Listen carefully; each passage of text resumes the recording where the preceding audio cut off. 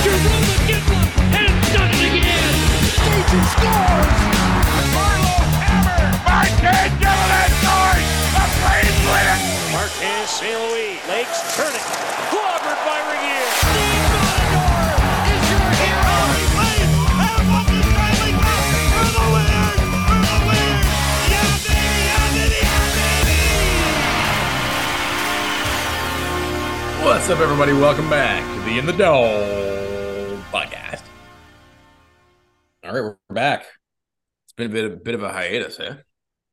I was sick as a dog last week. There's no way I could do anything. It's coming out both ends, if you know what I mean. Not to give you too many visuals, but Which end is worse for it to come out? Oh, I don't like puking. That's the worst for me. Even though, I don't want to get into too many details on this, but it was a close tie, but edge to the puking is the worst.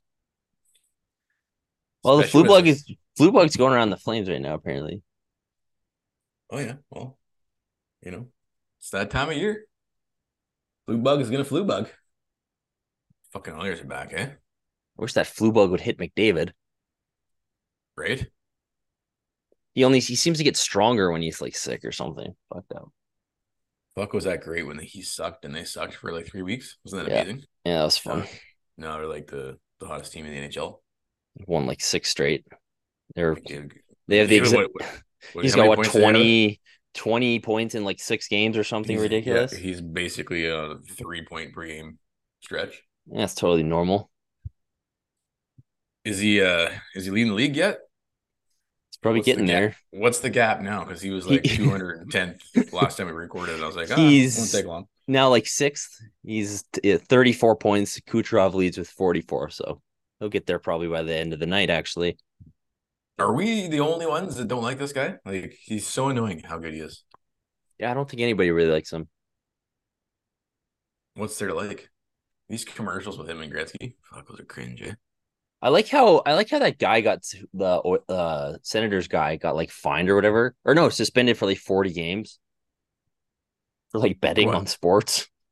Shane Pinto. Oh. And then like every commercial I see is gamble. Right? Don't gamble, don't gamble. There's a great meme of, oh, Shane Pinto's been suspended for 41 games, and like the Senators helmet sponsor is like a betting company. It's fucked up. So you're not allowed to bet on any sports or just your own games? Well, any sports. I don't really know the full details, but I guess like there's some investigation. I guess like any sports. I don't know the rules. Whatever it is, it's really stupid. That's dumb. It's really dumb. You can go to a casino though. Oh yeah, no problem there. Like he can't even bet on football.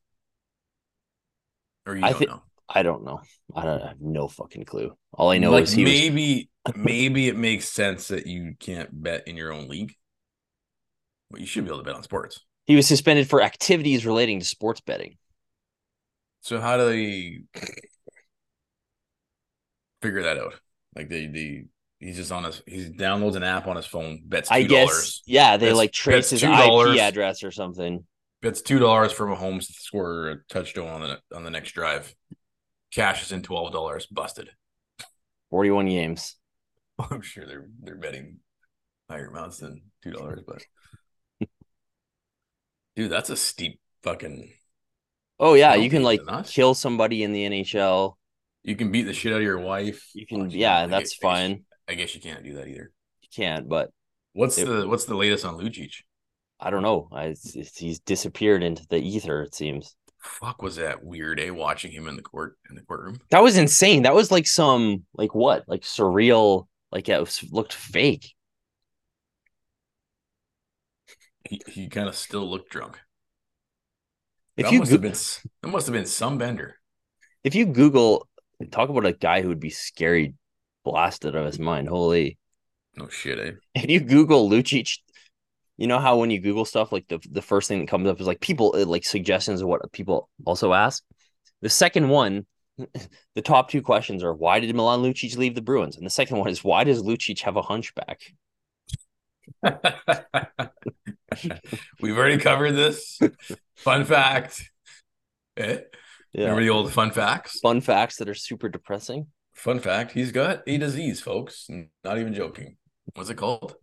Schumerans? Fuck, I don't know how to pronounce that. Schurmans. Fuck, I don't know. It's strange to me though that you can still play a professional sport with that disease. Why is it really a disease? I guess it's not a disease. It's more like what? Abnormality. Yeah. Because I mean, if it's a disease, this guy's still playing the NHL. It can't be much of a disease. You can still beat the living daylights out of guys. I was watching highlights of that. Remember that Nashville game where we beat the shit out of them? Oh yeah, I saw you posted some stuff. I don't know why I was talking about that. What was I talking about? I was just bummed. Well, not bummed, but I was like, I like having guys like Zadorov on the team, like big tough guys. And I was just watching highlights of that game where like Chucky was fighting and Gabranson beat the living shit out of a guy and Lucic crushed Duchesne. That was a great game.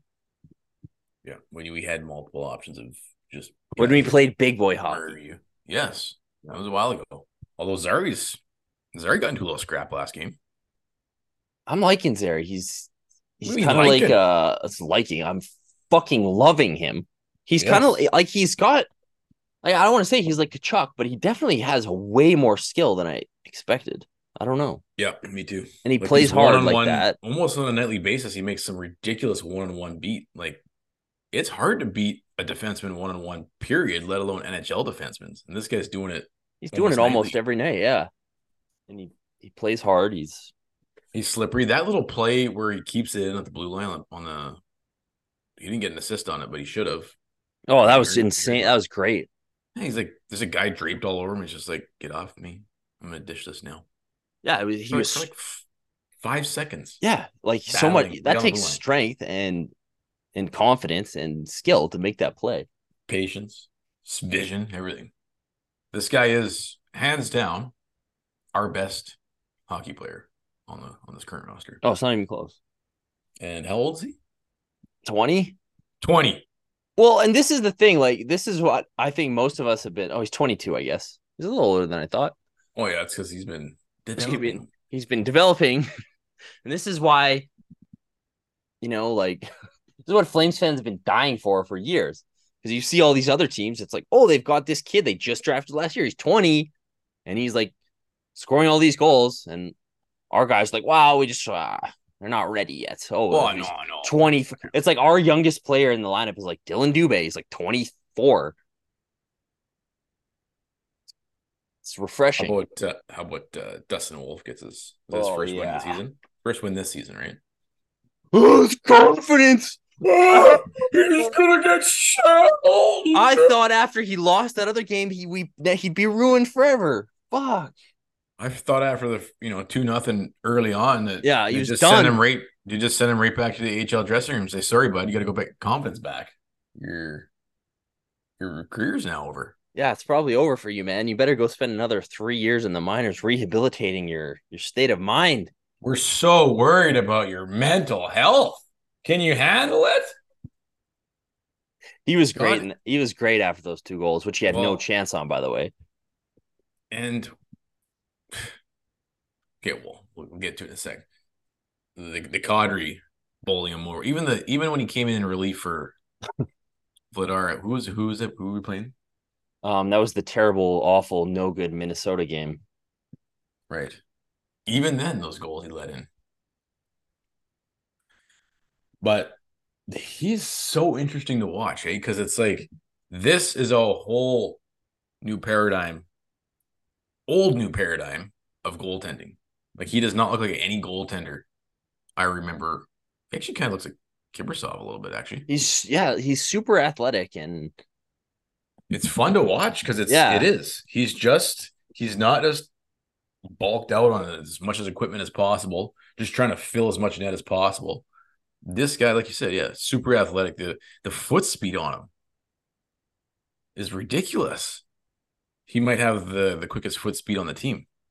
So watching him tend the net is like it's interesting to watch because I haven't seen anything like this. Like, I don't remember Vernon. You guys are fucking ancient. Like, I don't remember I remember being a kid, and you're walking around. Actually, I think when I was a kid, the new Tendy was Trevor Kidd.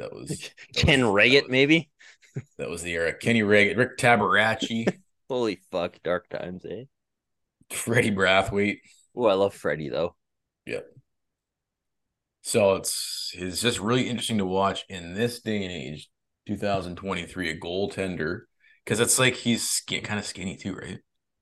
He's just a wee guy in there, but he's relying completely on his athleticism, and it's just interesting to watch. That one play, did you see this? Where was it? This someone was screening him in front.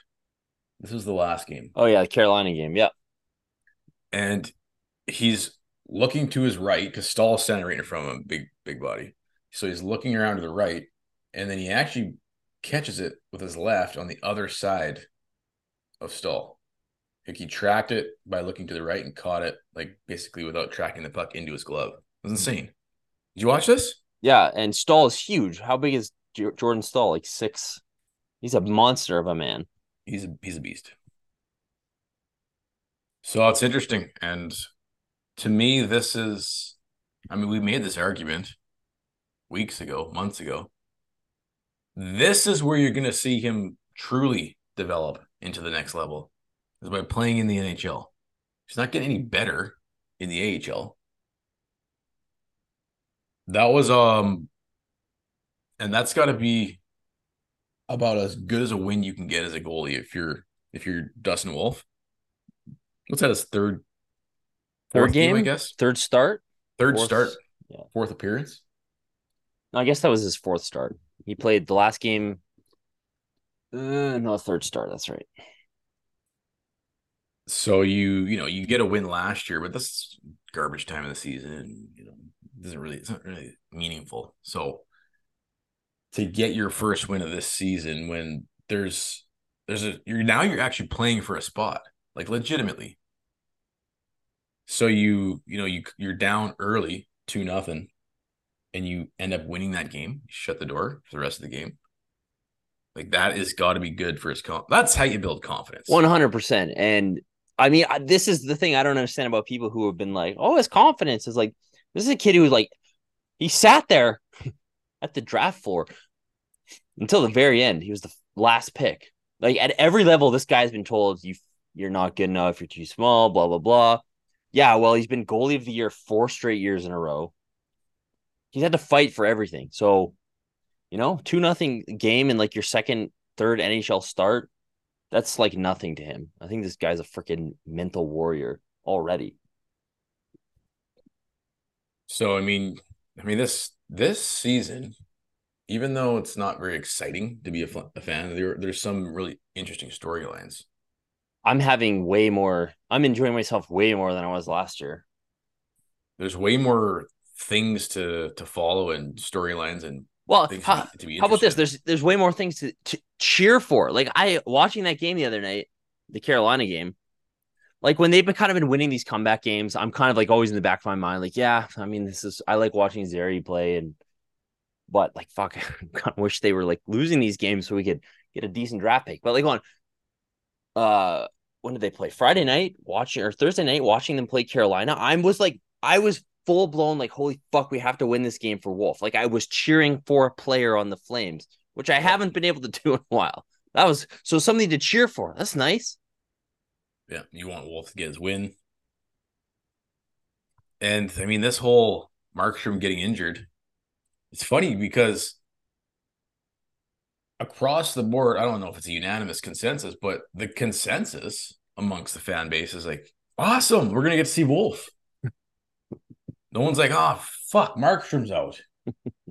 Everyone's like, fuck yeah, we're going to see Wolf now. Yeah. So it's kind of interesting that that's the reality we're living in. And then what a storyline. Like if you're the Flames and you're Conroy, I would be giving Wolf the majority of these starts while Markstrom's out. This is your actual legitimate shot to see what you have here. Can he hang with the best of them? Do you know who's, we're recording here Saturday morning, so just before the game starts, do we know who's confirmed to start today? Is it Vladar? I think Vladar, I don't know if he's confirmed yet, but he was in the starters net yesterday at practice. Yeah. Well, it wouldn't surprise me if they go back to him, but why don't you just roll with him? Yeah, I'd be rolling with him, especially after that win. And I mean, maybe you want to showcase Vladar a bit too. You're looking to move him, but I would be starting Wolf the majority of these next few games.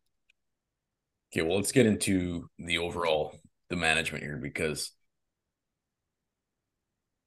this to me is probably the main storyline of the season is how is Conroy going to manage all these pending UFAs throughout the duration of the remaining season, right?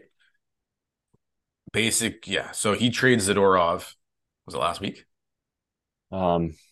Yeah, right before the Vancouver game last week. Before he scores the game winner against us in his first game against. Well, I mean, that's all given. It's the Flames. Of course. It's a universal law. Yeah, you don't even have to pencil that in. Just put it right there on a pen. Yeah. But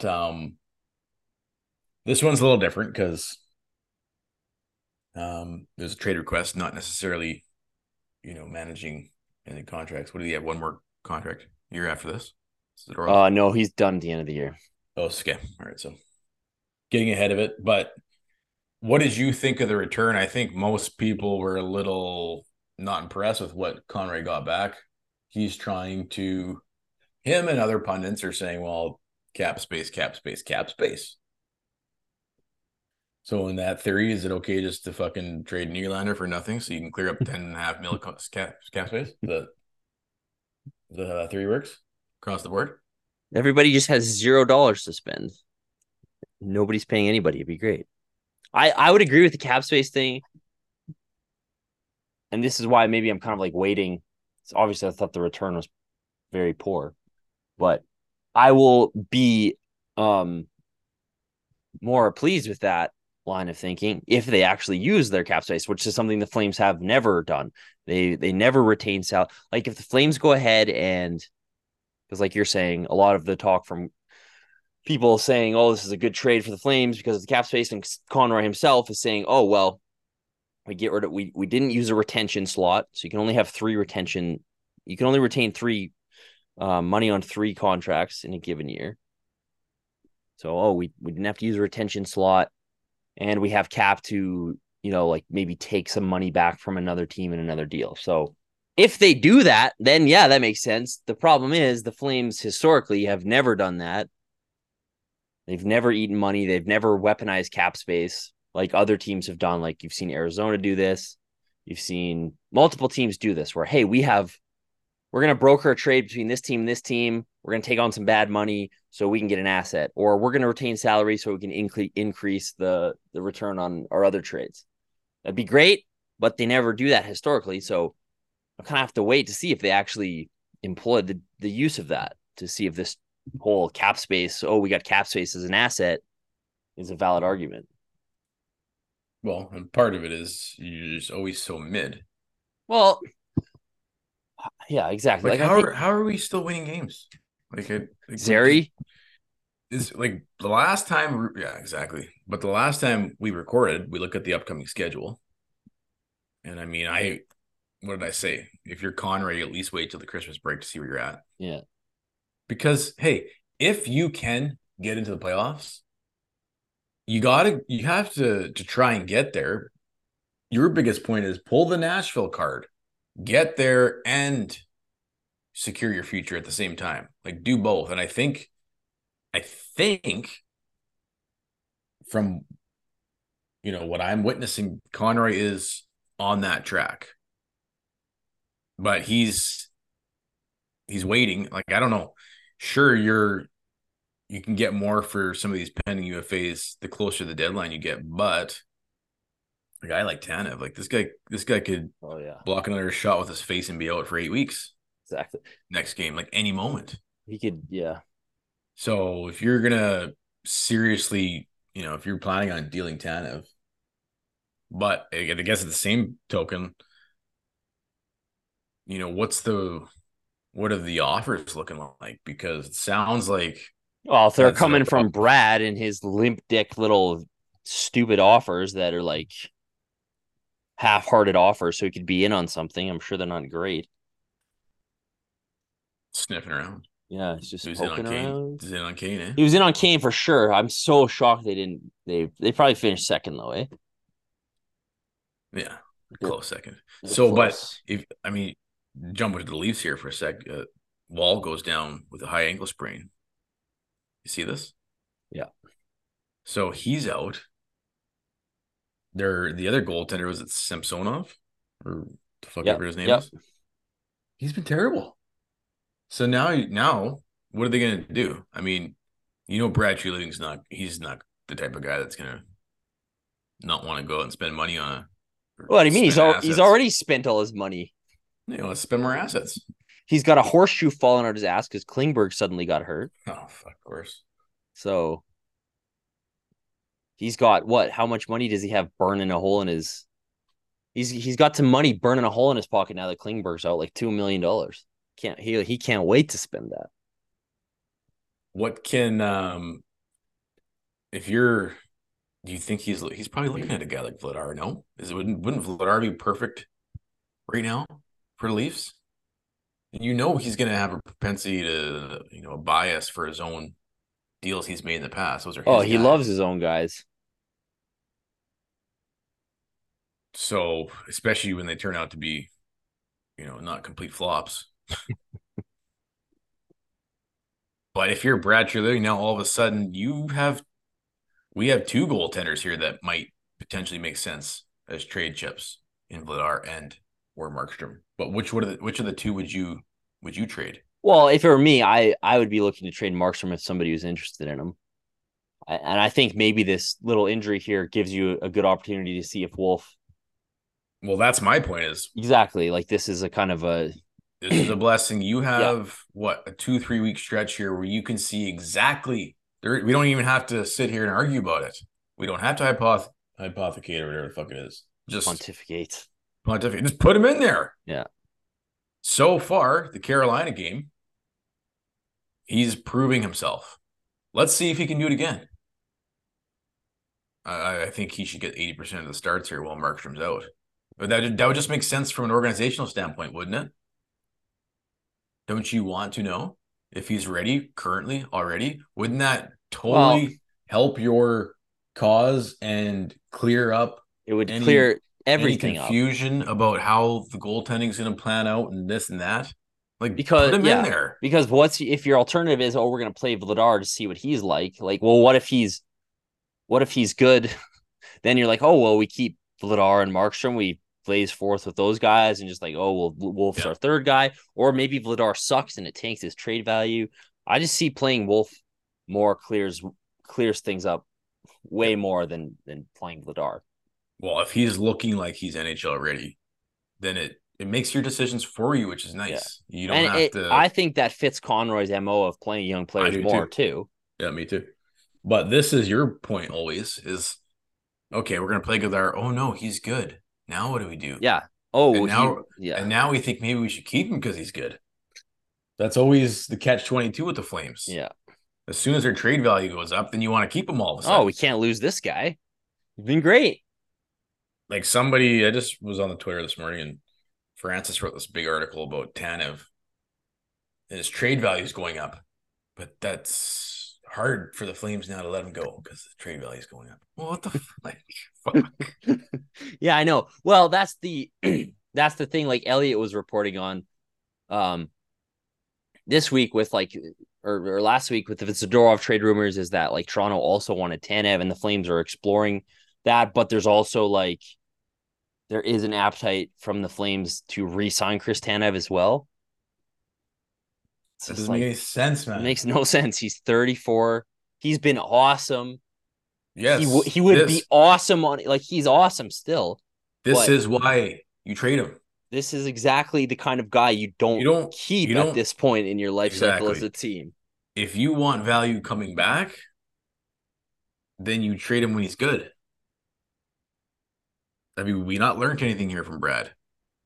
You don't wait until that player has expired and be like, okay, now what do we get for him? You don't wait until it's like Sam Bennett and it's like he sucks now and he's asked for a trade. Well, we'll just get rid of this. You don't wait till it's Johnny Gaudreau and Matthew Tkachuk and they just Yeah. leave and then fucking leave. Trade them at peak value. And like, there's no way Chris Tanev, like, I don't know. And listen, I wouldn't be like super mad if they kept Chris Tanev on a short-term deal or something. I'm not going to like lose my mind over that. But the point Conroy said, he doesn't want to lose guys for nothing. And where you're at as a team is you need draft picks and young players. And you have a 34-year-old defenseman who it's a miracle he has been so healthy in his time in Calgary.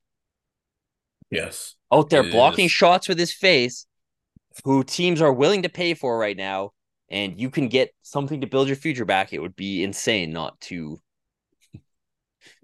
go down that road. Do you think Chris Tanev could net you a first? He should. He you have- absolutely should. Would you have to retain? Maybe, but I'd be willing to do that. But you think the value is there currently with a healthy Chris Tanev? You're that telling me, yeah. You could net yourself a first. Well, maybe we'll get a third in like 2042. Yeah, if we're lucky. Yeah. The market's Don't- bad. Don't worry, we're gonna get it next decade. I think Chris Tanev should get you a nice little haul for the kind of player he is. So I mean, there's not even a discussion here. Do you keep him or not? Exactly. At his shelf life, with the way he plays, with the direction this team's heading in, do I love the player? Yeah. Do I want him on my team? Of course I do. But yeah, I'd rather have the first round draft pick. Well, and listen, like this is something teams do all the time is like, hey, if you want to come back next year, we'll sign you, you know? Like Yeah. that should like that's kind of what I was saying with Zadorov too, is like trade him. Like if he wants to be here, like tell him, yeah, there's a contract waiting for like say that to Chris Tanev, like, hey, we'd love to sign you again next year if you really like it here and you want to come back. yeah, here's your shot at winning the cup. You see players, you see that happen all the time with deadline rentals. It's very flamesy to be like holding on to guys. No When other you're- team does this. When you're how many points out of a playoff spot? Yeah. I love how it's like, oh, we're only 3 points out of a playoff spot. Let's hold on. Not like, oh, we're in a playoff spot. Maybe we should hold on here. and, oh no, and, we're just out. And you're And- also like what is 5 it? points from the bottom. exactly. You're 3 points out of a playoff spot, and you're what is it? We're 22nd in the league right now. You're what is it? Ottawa 7 and points- Anaheim 7 are points up yeah, on San Jose. exactly. Like the Ottawa and Anaheim are like 5 points behind us only. That's not How's very much. Anaheim not good still? Yeah, they're taking their time, eh? It's weird. Ottawa too. And Yeah. Columbus, obviously. Seattle's down there where they should And be. Buffalo. What is going on with these? Yeah, exactly. Yeah. But Maybe if the you- rebuild isn't so great. yeah, true. The Oilers are down there too. We got Well- Tage Thompson. Yeah, but we still suck. Well, look at the teams who are good though. Like that's why they're aggressive about it and they know what they're like. I look at the Rangers as the model of like that's how you rebuild. And Dallas. Dallas And I mean, did successfully. Dallas too. I mean, the Rangers are New York. People want to go play, and it helps when you have guys like Panarin wanting to come there, and Adam Fox will only sign with you. That definitely helps. But yeah, like Dallas is a good example. You can do it. You can be smart about it. Carolina too. They've never really bottomed out. Anyways, I just think you have to trade Chris Tanev. Have to. You have to. Well, okay, let me put it this way. If you traded Hanifin, you have to trade Lindholm. You have to trade Lindholm. He's not. You fucking have back. to trade Lindholm. Lindholm for sure nets you first. I think you would be better off trading Hanifin and better off trading Tanev, but I think Lindholm is the one guy you have to trade. I mean, we've been talking about this.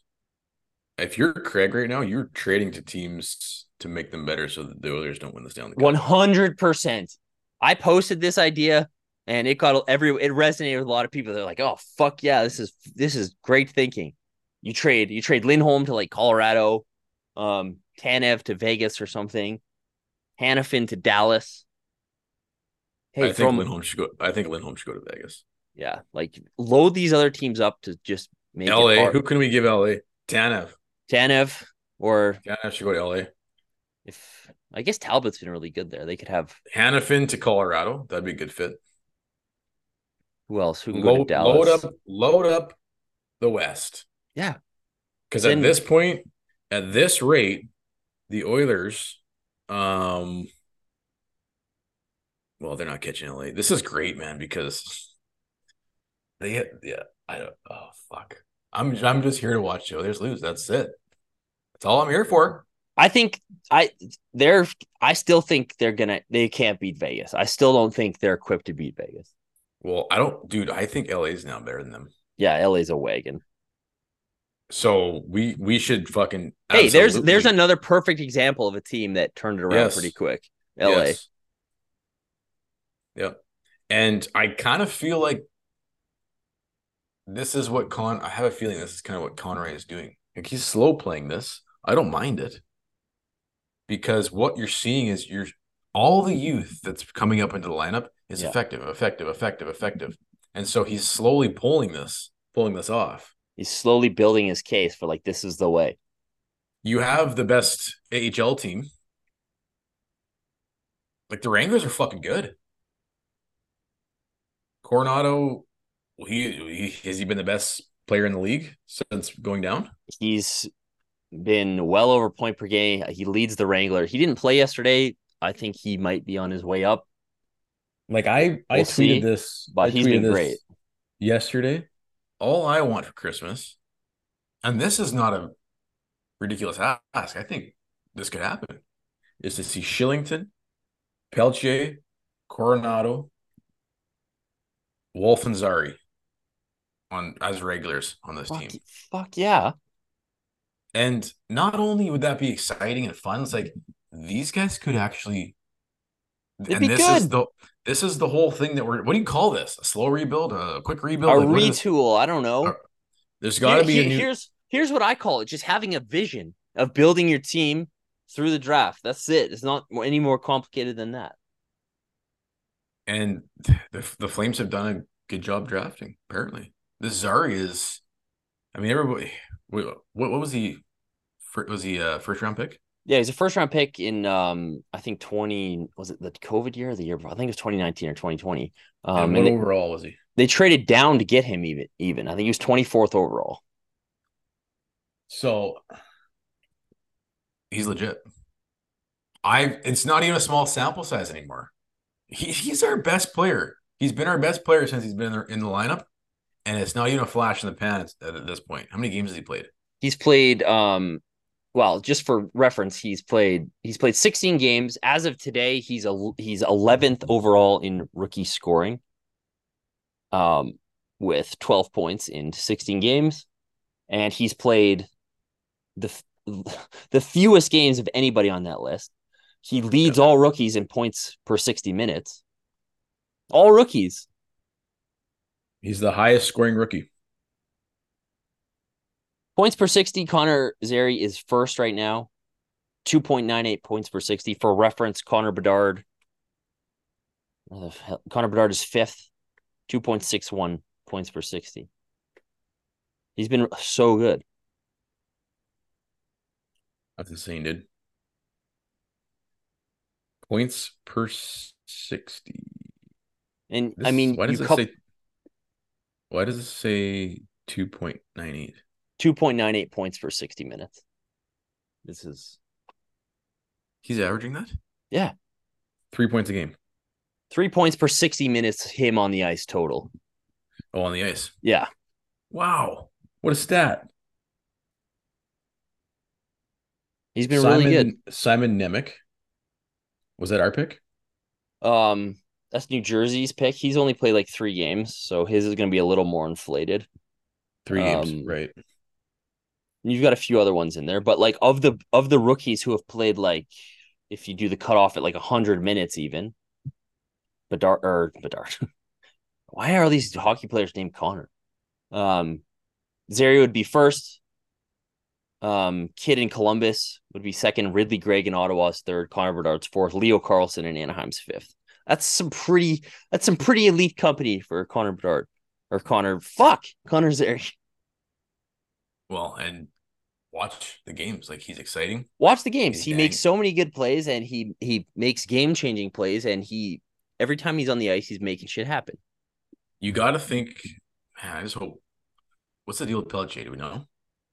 I don't know. The last I heard is he maybe would be back in the new year. Well, sure should hope so. Like, how fucking long is this injury? Like, but imagine he comes back and he's good. Shillington's skating. Like, you're not gonna start skating with the team if you're not coming back, right? And I still don't know what the fuck is going on with Shillington. Does anybody know yet? No one knows yet. He's been going through massive challenge. Everybody says, well, what is it? Mental health? It must be substance abuse, eh? Something. Mental health? Could be just mental health. Anxiety and pressure to perform just debilitates you or what? Like, I don't know. I could see that happening. You get Pelletier in here. You get Shillington in here. You get, like, if Jeremy Poirier was healthy, you get him up here running your power play. Well, this is the thing. Trade Tanev. Get yourself, even if you got a second and a what do you call them? Blue chip prospects. You got a good prospect from the Leafs. A solid prospect. Get another young guy in the line. Exactly. Who's that? Robert Robinson on the Leafs? It's you, Mr. Robinson. Would they? I think Brad would. People are underestimating how much Brad will pay for a defenseman. I think they're like, oh, they'd never give up that. I like seeing some of the. You'd be surprised. I like seeing some of the Leafs trade proposals. There was one shit, dude. There was one Noah Hannafin. So Lindgren for Noah Hannafin and a first. Yeah, we give the first. Yeah. Holy shit.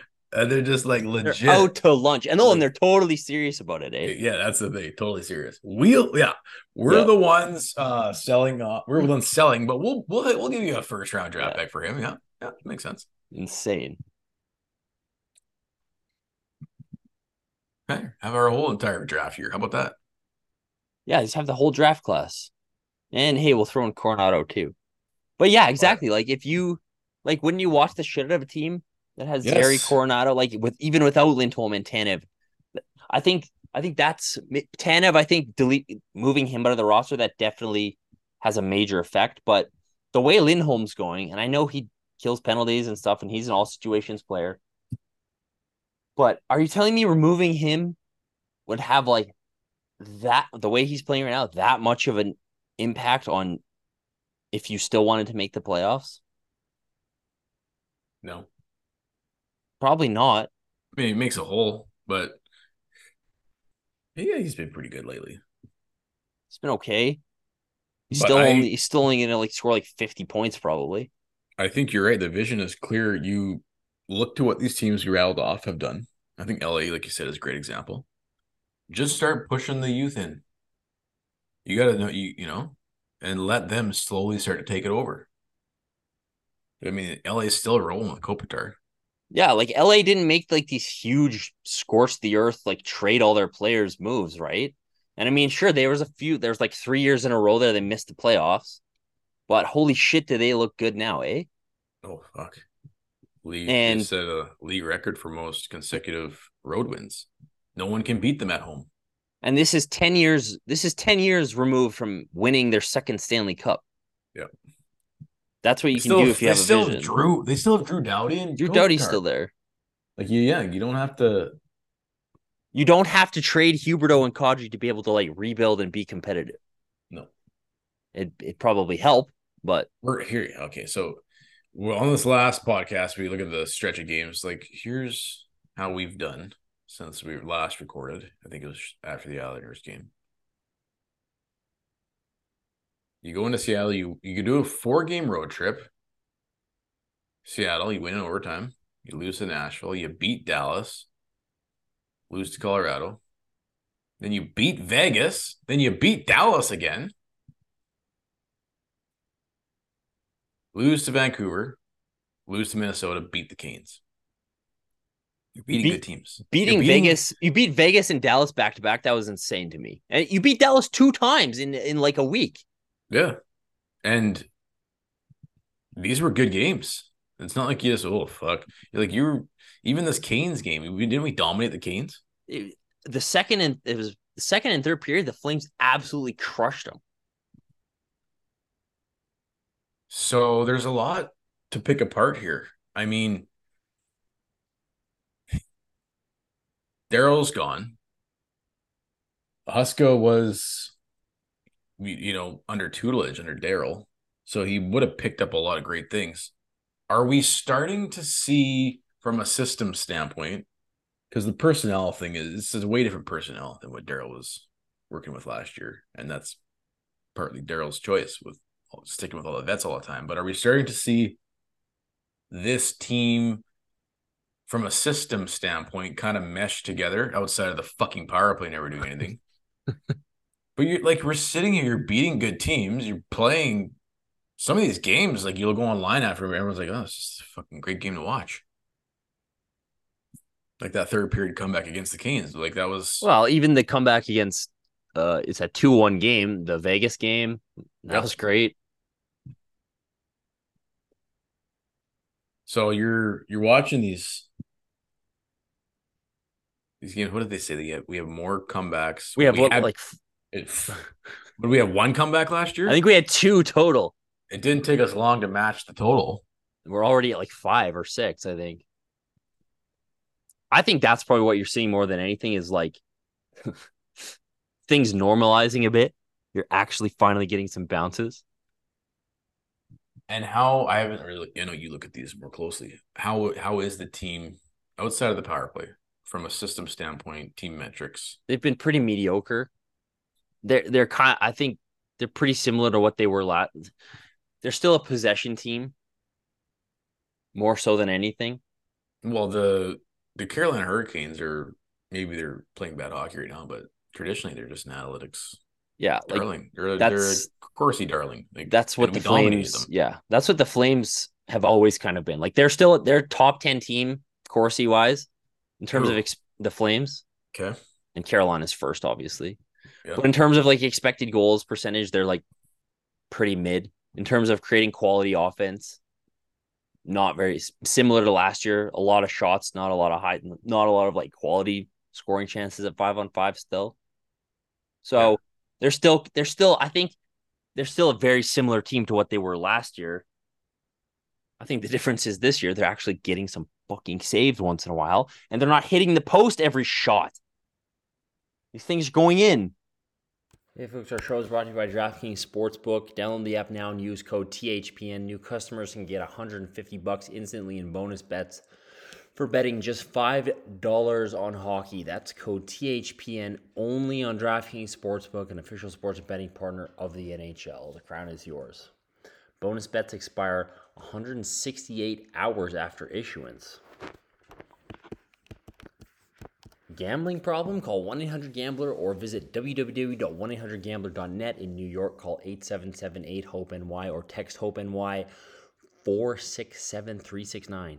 In Connecticut, help is available for problem gambling. Call 888-789-7777 or visit ccpg.org. Please play responsibly. On behalf of Boot Hill Casino and Resort, 21 plus, age varies by jurisdiction, void in Ontario. Bonus bets expire 168 hours after issuance. See dkng.com/hockey for eligibility and deposit restrictions, terms, and responsible gaming resources. NHL and the NHL Shield are registered trademarks of the National Hockey League. Copyright NHL 2023. All rights reserved. I had to read all of that, apparently. Okay, so it's not necessarily a team playing, even though they are. It's not a systems thing. I think it's just you have some more skill. You have some more skill. You have these kids in this, a little more skill in the lineup. That's what it is. And I mean, that's that. Hey, maybe you're not gripping the stick so tightly anymore because Daryl's not gonna rip your head off if you fuck up. He's not gonna endlessly shame you and make fun of you publicly. And I think the D has been fucking funny. Even though it's awesome for us, I think the D has been a little more active, but I think more than anything, these pucks are finally going in. And that's what you see every year, right? Well, we're getting bounces all the time now. Like We didn't get one last year. like some of the goals Uyghur scored in the last week where he just kind of like, hey, it just went in. It's like none that wasn't going in last year. So things are normalizing, but the biggest thing is the young guys. I just think it's So the if young you're- guys making skilled plays, getting some energy into the lineup. And do you think that's sustainable? I mean, we're sitting here making a case for you should commit to this direction. I think it's Now, sustainable. that's the reason why you're winning. And I mean, if it's not sustainable, you're screwed either way. So you go all in on this youth movement in this future. That's why I was like, man, Well- how nice would it be for those Flames to catch a break and have Shillington come back to the roster? Come back, I know, and Oh. it'd be great. And I mean, I'm just thinking, sitting here watching, like I think Huberdeau actually has been a lot better in terms of creating offense. He has. Last- He's just not worth. He's not worth. Fucking No, what he's is it? not. But if you What's his value? $5 million? I'd say if you're looking at, let's say you sign him in free agency like a Kadri, and it was like he's coming off a career year and he's going to be way overrated for the amount of money. Like maybe you're looking at like, oh, a $7 to $8 million guy. Like if you know, but if he can be, if like I'm just sitting here thinking like, okay, imagine he's playing with Zeri at center and Coronado on his wing, and you're building this young skilled team with him there. Like Yeah. how much, like he could probably refine his game, I think, because I think you're seeing him make plays finally for the first time. I think you're Yes, seeing finally. him affect offense for the first time. He's still, Yeah. like you're saying, like way overpaid, and We he's don't- still on pace there- for like 50 points. What we really want to see is a consistent, elite level playmaking, touching the game every single game. That's Yeah. what we want. But if he's playing And with, hey, like you said, there's signs of it. He's finally making the simple plays, and he's elevating simple to complex slowly but surely. That's what you have to do. So, but I mean, you're sitting here, and I know a lot of fans say the same thing: is you're winning all these games without Huberdeau being elite, without Mangiapane ever scoring anymore, without Dubé doing fuck all, without the power play ever scoring a goddamn goal. Imagine if Mangiapane could score still. Imagine if Dubé could score still. Imagine if Huberdeau was Well, that further along and closer to the player. Imagine if the power play could chip in once a game. how about once a week?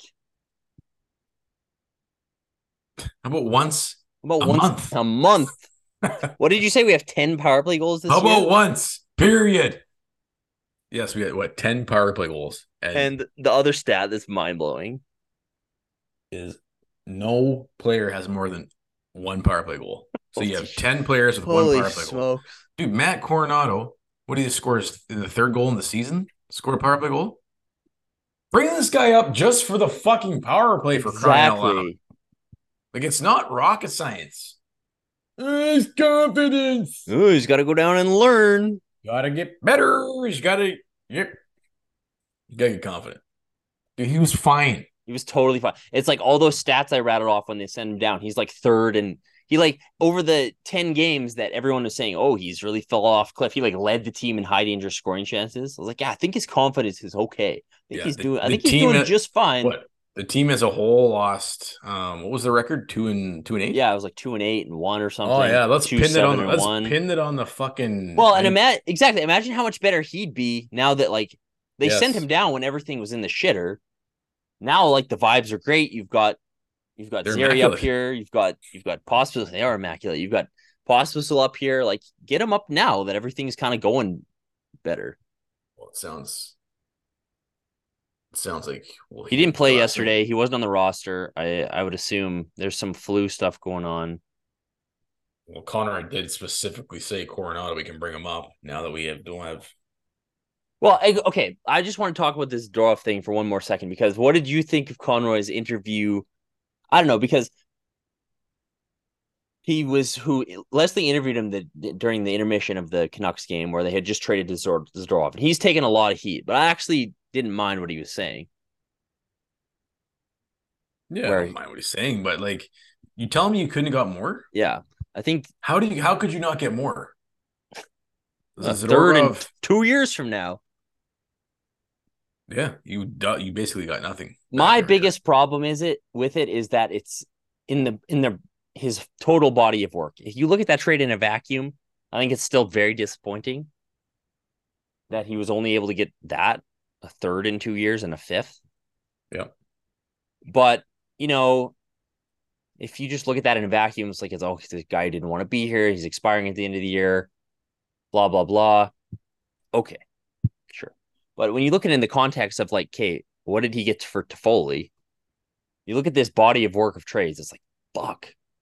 Yeah. If you basically put them together, you traded Zadorov, a solid third pairing defenseman that lays bodies. Who's really good defender, defensive impact, very, very strong, has become a really good. I think he's become a much better defenseman since coming to Calgary than he was previously. Who just followed us on Twitter, by the way. Oh, fuck yeah. And one of my favorite players too, right? Like, I think that's maybe kind of a bummer. Like, I know we're both Zadorov guys, and I know he's got his flaws, but I really liked him, and I really liked watching him play. You trade Zadorov and Toffoli for what's the total return? You get Sharangovich 2/3, one of which is in 2 years from now, and a fifth. That's totally unacceptable. No, that's not good. That's not good value back, especially when you're the seller. You're the seller, and you traded two guys coming off career years. You just traded two guys coming off career years for less than a middling return. Toffoli's on pace for 50 goals. Is that what I saw? Is that what you posted? At the time of the Zadorov trade, Toffoli was on pace for 45 goals. I believe he's still on pace for at least 40. He's got 12 and 20. He's leading their team in scoring goals, is he not? He's on pace for 41 goals. So that's my 40 goal scorer. Yeah, 40 goal scorer and everyone's like, oh, but Sharangovich has been great. Sharangovich has not been great. He's been okay. He's just a guy. He's got 5 goals? He's been good here and there. That's the exactly. extent of it. He's been like a Dubé. Hey, sometimes he's been, oh wow, he looked good tonight. Other times it's like, did he play tonight? That's most of the roster most nights. Yeah. So I'm serious. I'm into the third period. I'm like, oh yeah, fuck, we still have Hubert. I haven't even heard his name once. Oh, there he is. Oh yeah, he is playing. Okay, yeah, just checking. I don't know.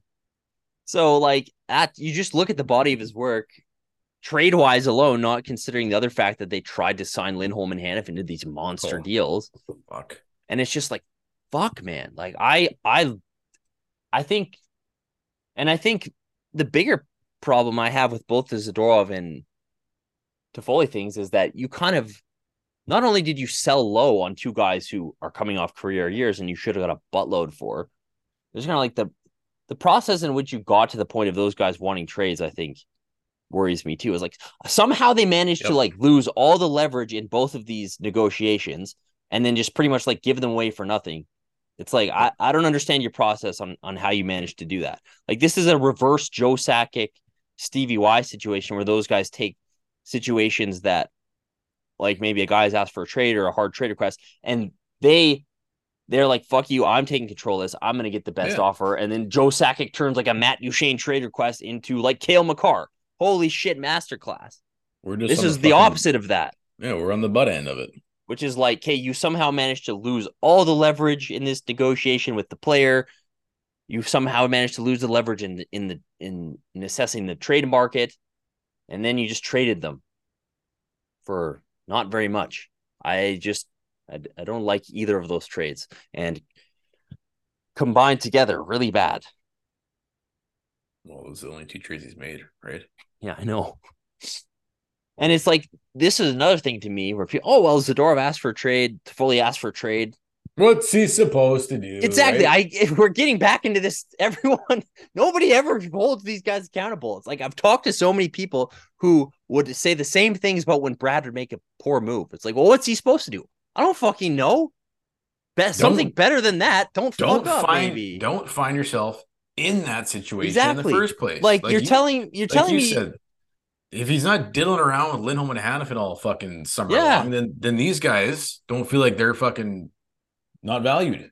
It's like, I don't think they should be signing Toffoli to it, because this is what I hear on the radio. You kind of have the polar opposites. You have people on the Twitter online kind of Flames fan community, which we're more a part of, who are like, this is the terrible trade. What the hell are you doing? And then you have the polar opposite, is like the mainstream media people who are like, oh, what's he supposed to do when the guy asks for a trade? And it's like, okay, well, you look at, like you just said, you look at the Toffoli one where it's like, yeah, Toffoli wanted to sign a long-term deal. I'm not sitting here saying they should have signed that, but the reason it got to the point where he asked for a trade is because you were, like you said, diddling around with Hanifin and Lindholm.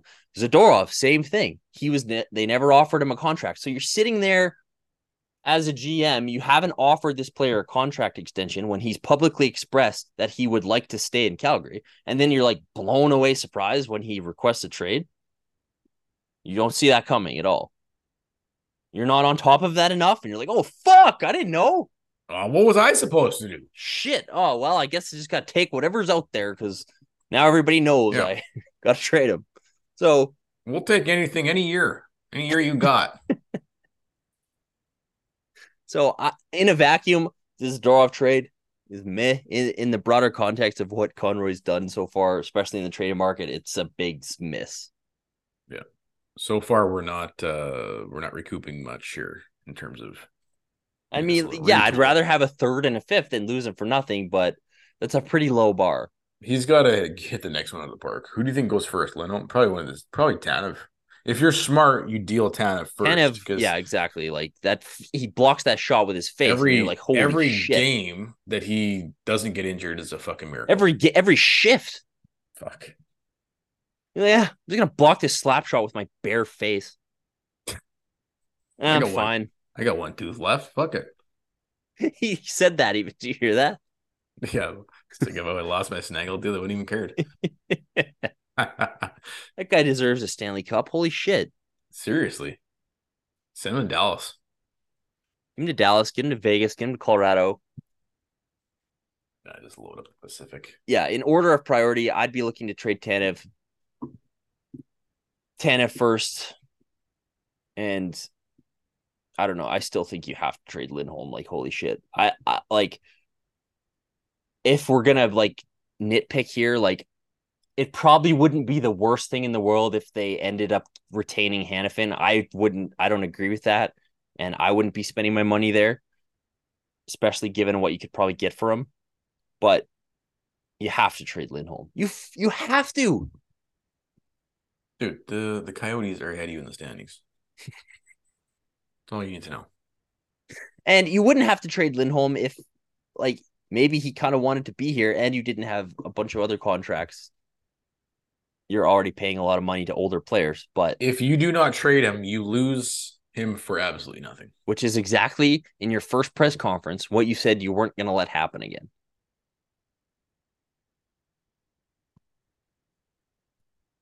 All right, do you want to touch on Mangiapane and Dubé? These guys are getting fucking absolutely shit on online for good reason. They've been terrible.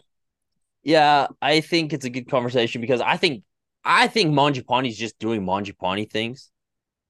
That's kind of been his MO for a while. You look at his numbers, he's actually still, like creating scoring chances. He just can't score, which other than that, year he scored 35 goals has always kind of been his thing, right?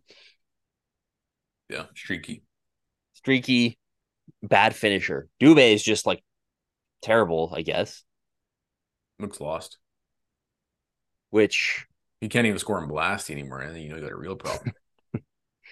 I don't know. Like back when Dubé was just kind of breaking into the league, he looked like he had that kind of like tantalizing skill that we were missing. And he's just never speed. Which he doesn't really execute. He's just like. My favorite comment on Twitter is, what does he bother being first in fitness for if he doesn't even fucking do anything? What's he use all his fitness for? Well, he can hold his breath a really long time. How's your breath, Phil? That bad, eh? Oh, he can ride the bike better than anybody. Well, I guess that doesn't translate into being good at hockey, eh? Sure doesn't. Maybe you should try. Remember in the summer when they wanted maybe he should try one of those Grand Prix. Why doesn't he get a balloon? Why doesn't he take Huberdeau's trainer? Get some balloon. Start blowing some balloons while on a balance beam. That'll help him. Balance beam. Remember in the summer when the Flames wearing a pink leotard. Yeah. Like, okay, I've never been like a huge Dubé believer the way I have been a Mangiapane believer, but he had 45 points last year. Isn't that kind of surprising? 45 points. His underlying numbers sucked, but he still put up points. I guess he was playing with Toffoli a lot. Was he? Where did he even play? Somebody spotted him and Toffoli hanging out yesterday, eh? Dubé needs to go to a team like Tampa, where you can just stick on the third line and chip in every once in a while and then score some big playoff goals. Part of me feels like he might have suffered from like Sam Bennett syndrome, where it's like the one thing that has always bugged me about how they've handled Dubé is that they've never had him play center, which I think he's a much better center than he's been a winger, and I've said that for a long time. And that's never really what I understood about Bennett. They're like, yeah, you're playing the wing while fucking Jankowski gets to play center. Like, what? Yeah, the next Joe Nundyk. It's like, why aren't you playing this guy in his natural position? And then Bennett goes to Florida and he plays center and he's instantaneously better. Second line center, power play minutes, everything. Yeah, so I don't think Dubé hasn't been given a chance like Bennett wasn't. I think it's the exact opposite. Dubé's always given chances, but being given a chance and being properly utilized are two different things, and being able to fulfill a role that you're actually good at. And I know Daryl was a big Dubé guy, and I think that's maybe partially why he actually had a pretty good year last year, because one thing Daryl is good at is getting guys to understand their role and perform their role and making sure they know they have a role on the team. Yeah. Right now, what's Dubé's role? Nobody knows. He's up and down the lineup. He's everywhere. He's here. He's there. He's just the utility guy. It gets old over after time. Yeah. And yeah, like you said, if you as a player don't know your role, and your role is just like to fill the other roles when someone else, that can be challenging. So I think maybe make a good point there. I think on the Mangiapane front, I am kind of disappointed because... Me too, man. I really thought... he's been the biggest disappointment for me this season. And like I said, I think his underlying numbers are still fine. But I really thought, like, in his prime, like these kind of 3 years where he's like 26, 27, 28, he was going to be like... Yeah. I really thought he was going to be like a Mark Stone type guy for us. I really did. No, he has not gotten better. Did you see this video of him and Rasmus Andersson playing hit the post? These guys can't even hit the fucking post. Oh, you're surprised Andersson doesn't have pinpoint accuracy, or Mangiapane? Why did they even bother publishing this? Yeah, they should have been like this. Scratch this footage, guys. Wow, you guys actually suck. They're like what, he had 12 pucks and he hit the post once. So bad. Do you think Shillington's going to come back? Fuck, man. Well, yeah, I do. Do you? He's skating with the team. He must be coming back. Did he just come for a skate for his mental health? Why doesn't anybody fucking tell us what's going on? Yeah, you think 2 years later there would be some update. You think that when he's skating on the team and it's circulating publicly, that then we get some sort of update? Is there a timeline for his return? Is there a return happening, or is he just fucking, this is good for his mental health? I don't know what's going on. There better be a return. Fuck, do we need a guy like him, man? We need... the D would be... Okay, let's say you trade Tanev. I would watch the shit out of a team that's like, hey, top line is Huberdeau, Zeri, Coronado. Your second line's like Pospisil, Kadri, and Monge. Third line... Gadri. Third line, Backlund and Coleman with whoever. And then you have like Dubé, the kind of outcast Rosichka, Dubé. I think Sharangovich should actually play well with Backlund and Coleman. Well, who doesn't play well with them? And then your blue line is like Weegar, Anderson. Let's say when Poirier's healthy, Poirier, Shillington. Imagine watching Poirier and Shillington play together. Holy shit, that'd be awesome. And then have just like a third pairing of like, get Mark Pysyk up here, who they signed. Old veteran guy. Maybe he's kind of reliable. Pysyk and whoever else. Like, that'd be probably a fun, entertaining team to watch a lot. You probably wouldn't win a lot. Wolf and net? Wolf and net? Like, sign me up. I'll watch that. Like, I'll watch these. That's why I'm enjoying watching these games, because I don't really care about the outcome. too much. Yeah, you just want to watch the I players. just want to watch the players, which is it's great. I just want to watch Wolf. I want to watch Zeri. I want to watch Shillington when he's back. I would like to watch Poirier. I want to watch Coronado. What have you thought of Solovyov? Yeah, he's been okay. Man, his first shift, he got fucking. yeah, yeah. First shift was a Foligno. Marcus Foligno, yeah. Foligno comes down. That Minnesota game was brutal. It's quite the celebration that him and Wolf have after they win, eh? The christening of the crease. The fuck is that all about? What's happening here? What's going on? Are these guys just exercising the demons that that permanently live inside the Saddledome after the whole Ottinger? We tried to curse Ottinger and summon a demon. Is that what they're trying to do? Somebody did that. Get this thing out of the dome. Time somebody brought some holy action to the dome. Yes, cleanse that fucking place. Let's go. Exactly. I love shit like that. That was awesome. That's totally awesome. That's even better than the Kachuk goalie love. Oh yeah. Fuck you, Matthew. That was funny. Did you see Uyghur's like, what the fuck are these guys doing? That was awesome. So I don't know. We've seen. Tell me what you think of these bottom kind of 6th, 7th, 8th defenseman guys. Like we've seen Gilbert quite a bit. You've seen Osterley. Now we've seen Solovyov. Am I missing anybody? No, I think that's it. So those three guys, like, who do you like out of these three? Like, what if?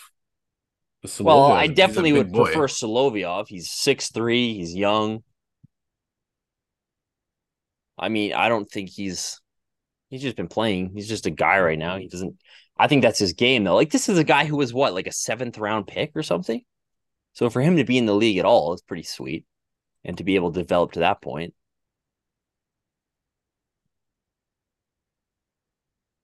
There was a post going around. Who's been the most effective flame or the most valuable flame through? We're basically a little bit over of a quarter way through the season here. Who do you think it is? Is it Zary? It's probably it's totally Zary. Zary, and I would say, and this guy was not on the list, but I think Blake Coleman is Coleman for sure. He's been the life. Yeah. He's been the guy scoring the clutch goals. He's been like the Toffoli of last year, this year. Yeah. He lead the team in scoring? He must. What does he have? 7 goals this year? 7 goals. Well, they showed on Sportsnet the other night. They were like, here's all the goal leaders of all the Canadian teams. And it's like, everyone's got like 18, 15, 16. And then the bottom two, Montreal, Sean Monahan with 8. And then Lindholm was 7. I know. That's the thing. Fuck, you watch, dude. You tune in other games and there's fucking Besser's got 18 goals. Oh, here are the goal scoring leaders. Oh, who leads us? It's Coleman's got 7. Blake Coleman, 7 goals. But there is that other stat thrown out there too that if you're looking at the most balanced goal scoring, the Flames lead the league. Well, yeah, that was the whole point of what Darryl was trying to get them to do last year too, right? Like he was going on, we don't have any superstars. You all suck. Yeah. Every one of you sucks. You got to play as a team if you're going to win anything because you all suck individually. I'm looking at you, Huberto. Especially you. So yeah, the D has been like, I think Uyghur has like 6 goals already, which is sweet. Yeah, you've been chipping in the line. Hanifin's got 5 goals. But yeah, I think if you're looking at who's the most valuable, it's Zary, and I think it's not even close. He's come in and they had an almost instantaneous turnaround as soon as he came up. Yeah, Zary, Coleman, and maybe Anderson. Like he's scored some big goals. He's pretty good back there on a nightly basis. Unless he's not on the power play, he's good. I think maybe Kadri too. Like he's kind of tail off a bit, but he's still been pretty good every night. On But the other end of the spectrum, who's been the worst? Like, it's probably Mangiapane and Dubé. probably Dubé for sure. I think Mangiapane's still like Well, his underlings yet. doing enough in terms of scoring chance creation. Obviously, he's not scoring, but I think Dubé's probably been the worst. And like straight up, probably like Lindholm has not been very good, man. He's been okay recently, but this whole year, like, you gotta deal Lindholm, man. So let's rip through the lines here real quick. Currently, the top line, are they calling it the Huberdeau line still? I think the Huberdeau line's the third line as far as I think the top line is the Kadri line. So Kadri, Zari, and they're still playing They had Pospisil scratch there, but he's been there the last little while. because they tried Dubé there one game. Tried right? Dubé there for sure, yeah. Oh god. So currently right now, top line is Kadri, Zari, and Pospisil. I'd say, yep. And then so the second line has been Backlund, Coleman, and Huberdeau. And I still think until Huberdeau hits that next gear, which I think this is the only scenario we'll see him as playing with these two players just because they play such simple hockey. But then maybe that gives you an option down the road. If Huberdeau can get going, why is the power play so bad? It's mind-numbing how bad it is. Like they finally started trying some one-time options. Just keep fucking doing that. I just don't get, like, I don't get why it's complicated to have, like, one cross-ice pass on a power play. It's not. That's what all the good teams do. And you don't have to have elite skill. It's all about your setup and how you move they don't around. have the skill. They don't have the skill to make a cross-ice pass, eh? Yeah, right? That's the thing. What? I make a post on Twitter. Why does Savard still have a job at this point? Apparently it's the players thought of that. Personnel. Yeah. No one can make a cross-ice pass? Not capable? We've got the guy who set the record for assists by a left winger. He can't make a cross-ice pass, eh? Yeah. Why don't you have, I just don't understand this. If you're on your off wing, think about it. You can open up to the play. Everybody's going on about breaking down, hyper analyzing. You know, he's better with options. He's going to have more options if he's opened up to the entire ice. You know, if he's on his strong wing, he can't open up. And if you're opened up, you can't think about it. Okay, if you're on the left wing, you're Huberdeau and you're on the power play. You have no leverage behind putting any sauce or crisp pass across to the other side of the net.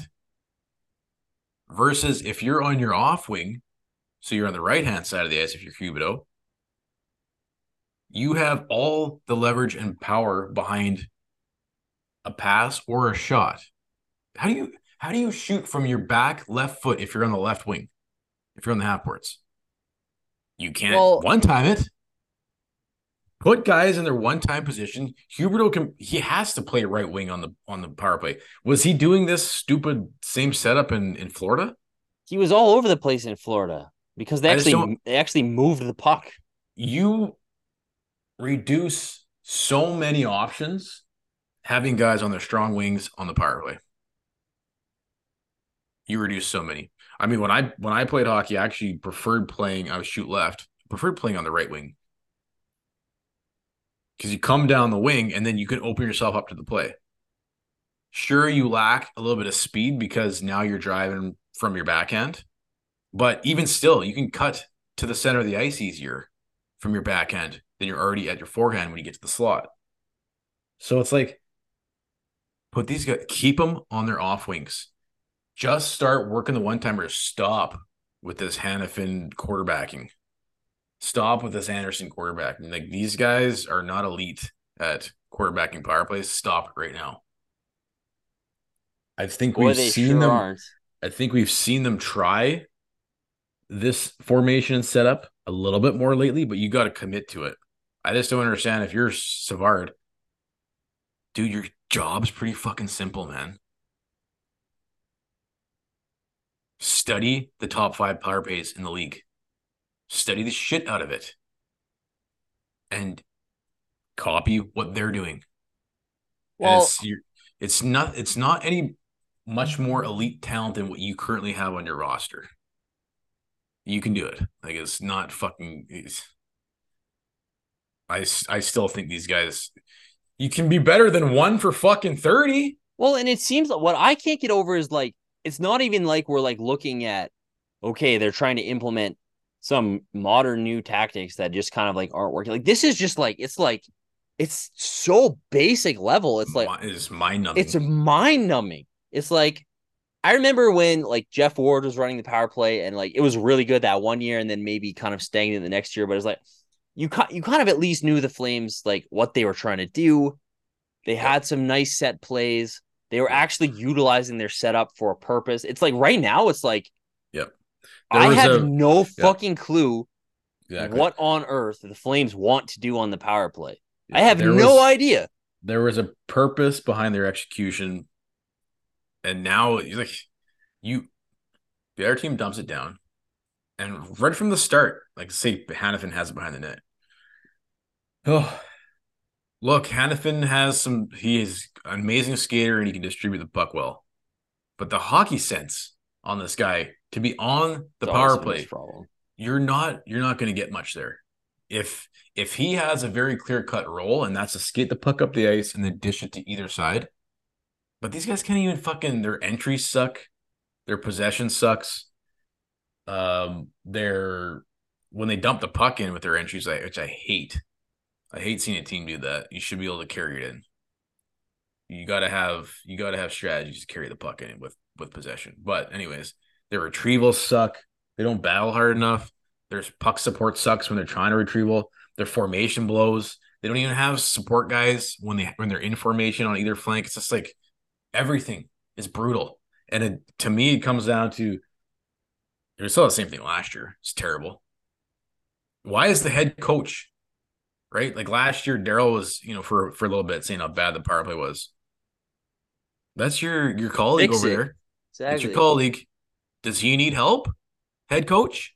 Even Huska's like, yeah, our power play is, he's making remarks about the power play. Okay, as an organization, let's go. This is professional sports here. This is the best league in the world.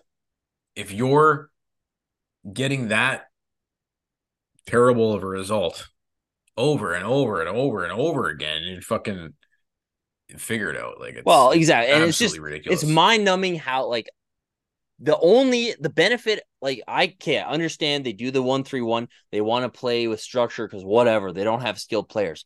Well, then you better have some set plays because that's the only way like a structure-based power play that doesn't move very much is going to work, is with some set play. Have you seen a set play? No. Have you seen one? No. I haven't either.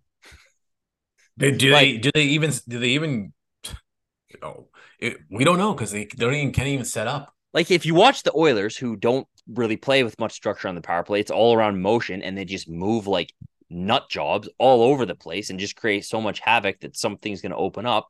And obviously they rely on their insane skill to do that.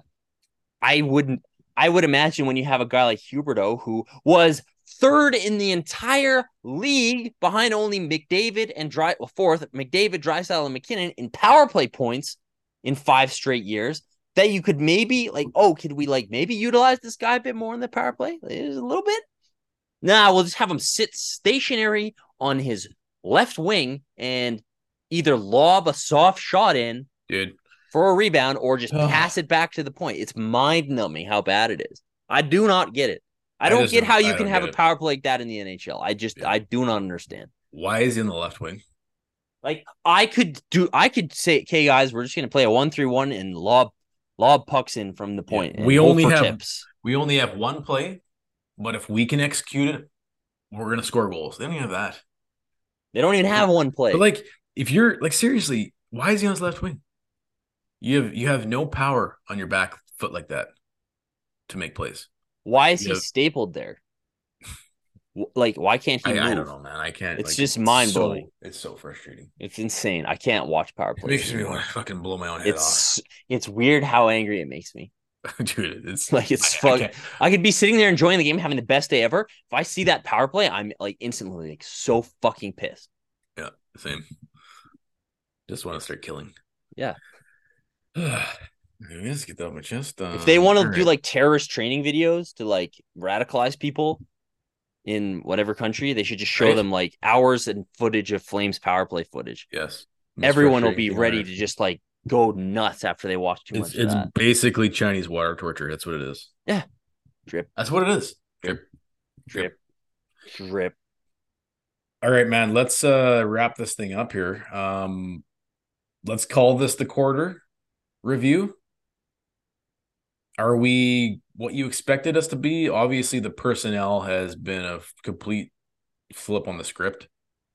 I think we're pretty clear on what we think the direction should look like.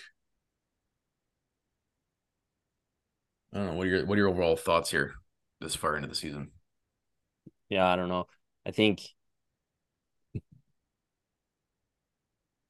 we're exactly what I expected us to be. It was just kind of like a middling team.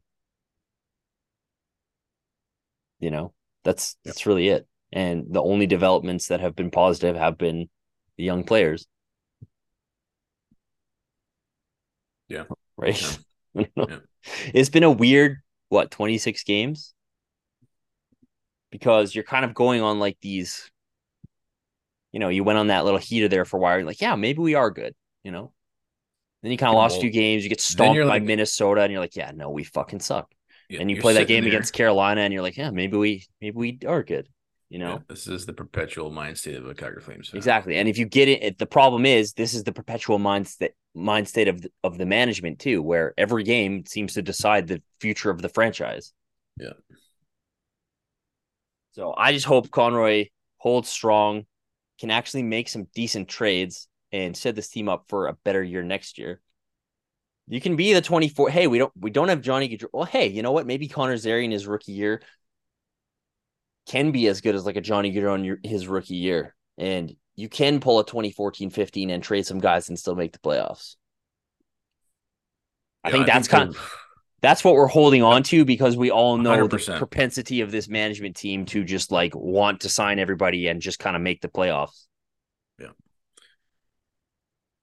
Like, I don't know, man. Maybe this team gels a little more. If you had a little more consistent contribution from guys like Mangiapane, Dubé, Huberdeau. Your guys, your highest paid guys, Yeah. And if your power play actually did something, I don't know. Are you just slightly above average then? Like, the writing on the wall is clear. I think there's a clear path to how you need to approach this. And it's doing that rebuilding on the fly, right? Retooling on the fly. So you're continually bringing youth in, and it's, that's your main focus. And, you just got to deal with this UFAs and Tanev and Lindholm. All right, well, we'll see what happens. We got Devils are coming up here pretty quick. Avalanche, Vegas. Jesus, tough road trip. And then you have Minnesota again, and then the Lightning in Florida. So then you got the Ducks and the Kings. I mean, that Christmas break, what a lot of GMs call that the true halfway point of the season, even though it's not, exactly halfway, but we're going to be below 500. I would guesstimate by Christmas.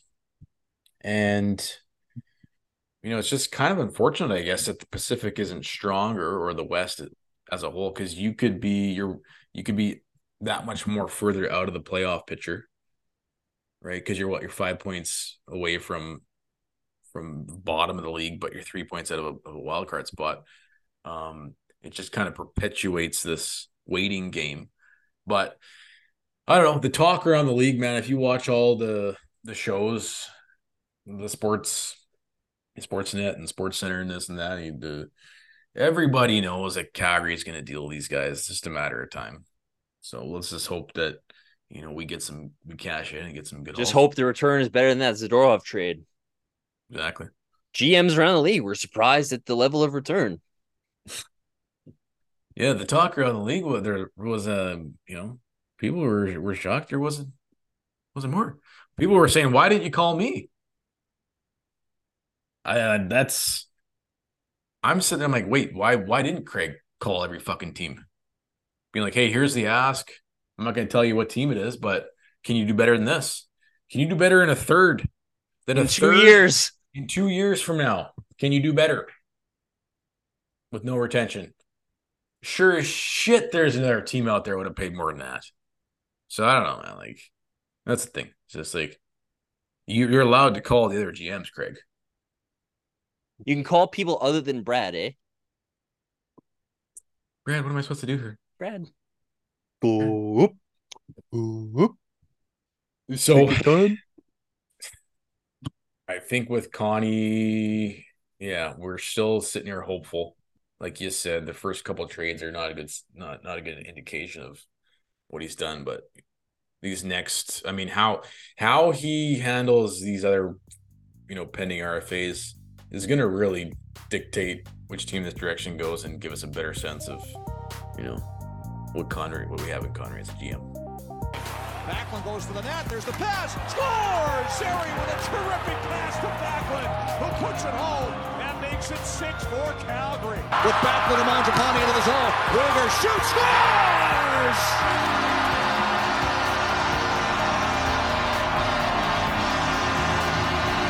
Now with Huberdeau.